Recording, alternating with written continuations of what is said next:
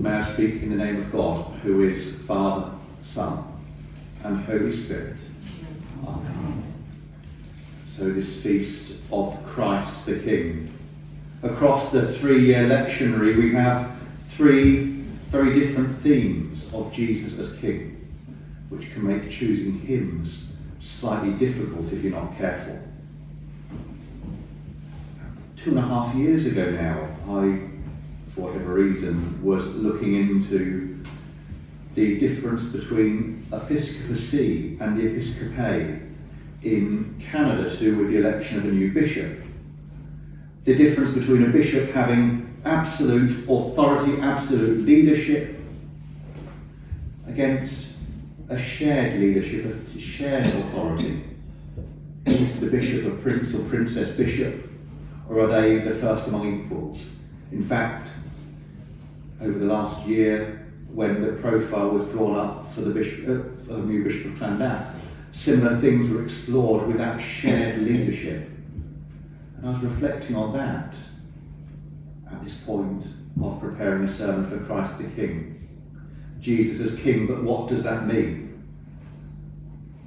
Of course, as Jesus rode into Jerusalem on that first Palm Sunday, Hosanna to the King of David, people were expecting this mighty King slaying all the enemies in the line of David, and that's not quite how it turned out, is it? It's not this absolute tyrant ruler. Something very, very different. In the Gospel reading, we hear Jesus referring to separation of sheep and goats, the good and the bad, those who have served God and those who haven't. We of course to ask that question of ourselves. Have we followed Jesus? Or have we not? Then we can start beating ourselves up. Or I can anyway, well I'm useless at this, that and the other.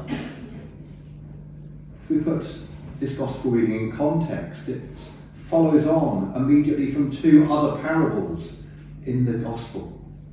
The parable of the 10 bridesmaids, give me oil in my lamp, and then the parable of talents.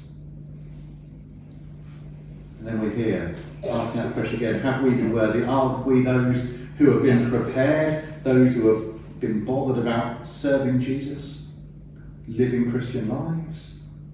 Or are we saying mañana or directly, depending if we're thinking from a Spanish or Cornish sense? I'll do it tomorrow, I'll do it next week, I'll do it eventually, just not yet.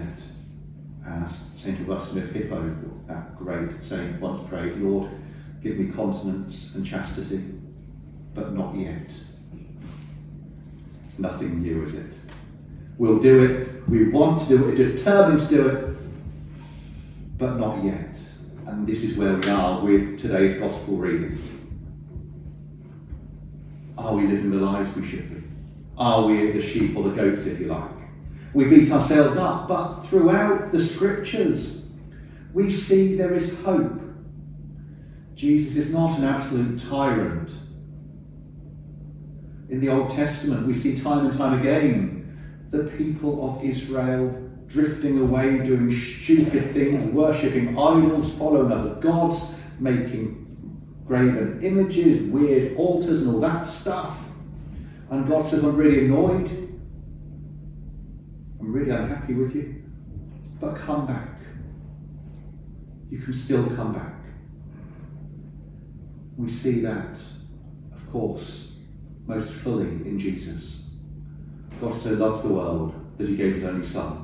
All that believe in him may not perish but may have eternal life.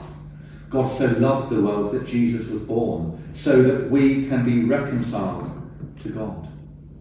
We can have salvation no matter how many stupid things we might have done in the past. There is still hope. And the Gospel reading goes on.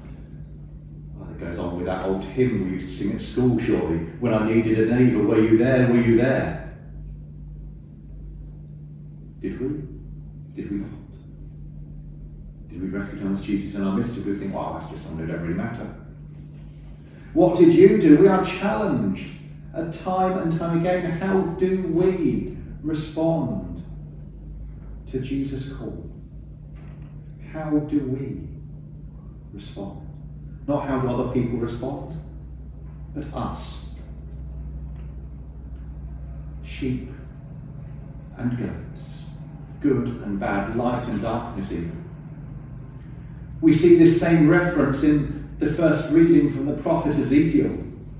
I will search for my sheep and seek them out. The shepherd. And it then expands on that to make reference to King David, that shepherd who became a king.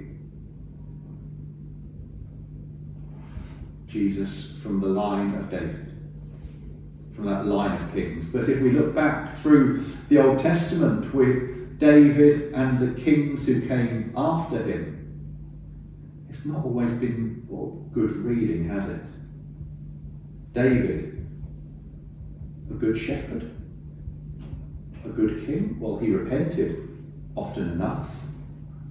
But, well, Uriah the Hittite's wife, to name but one example.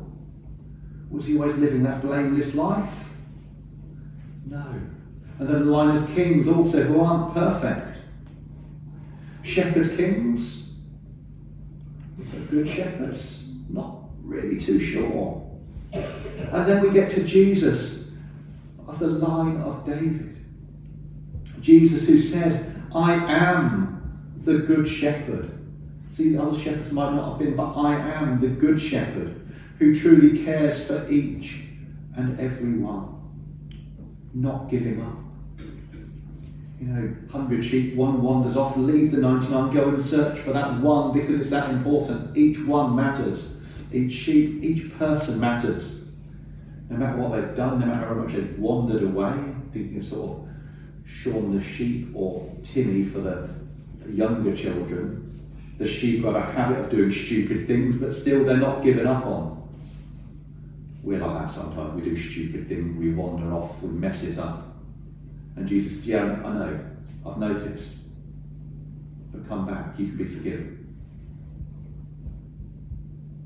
Jesus, the good shepherd king, not a tyrant wanting revenge. A servant king, calling us to follow in his footsteps. At the Last Supper, washing the feet of the disciples and saying, I've done this, you've got to do it too. Not a case of lording it over people. Not a case of an absolute monarch. More working aside. Episcopae rather than episcopacy, if you like. We're trying to work this out in this ministry area, aren't we?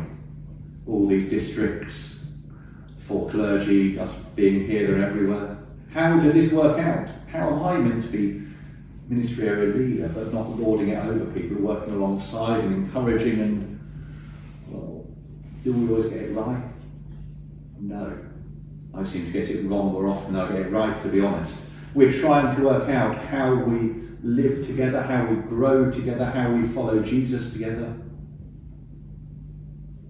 how we play our part in helping other people come to know Jesus. Exercising that shared leadership, not just within the clergy team, not just within the wardens, not just within the ministerial council, but amongst all people working together. We see that in the question in the gospel. When I needed a neighbour, if you like. How did we reach out to those? Or not?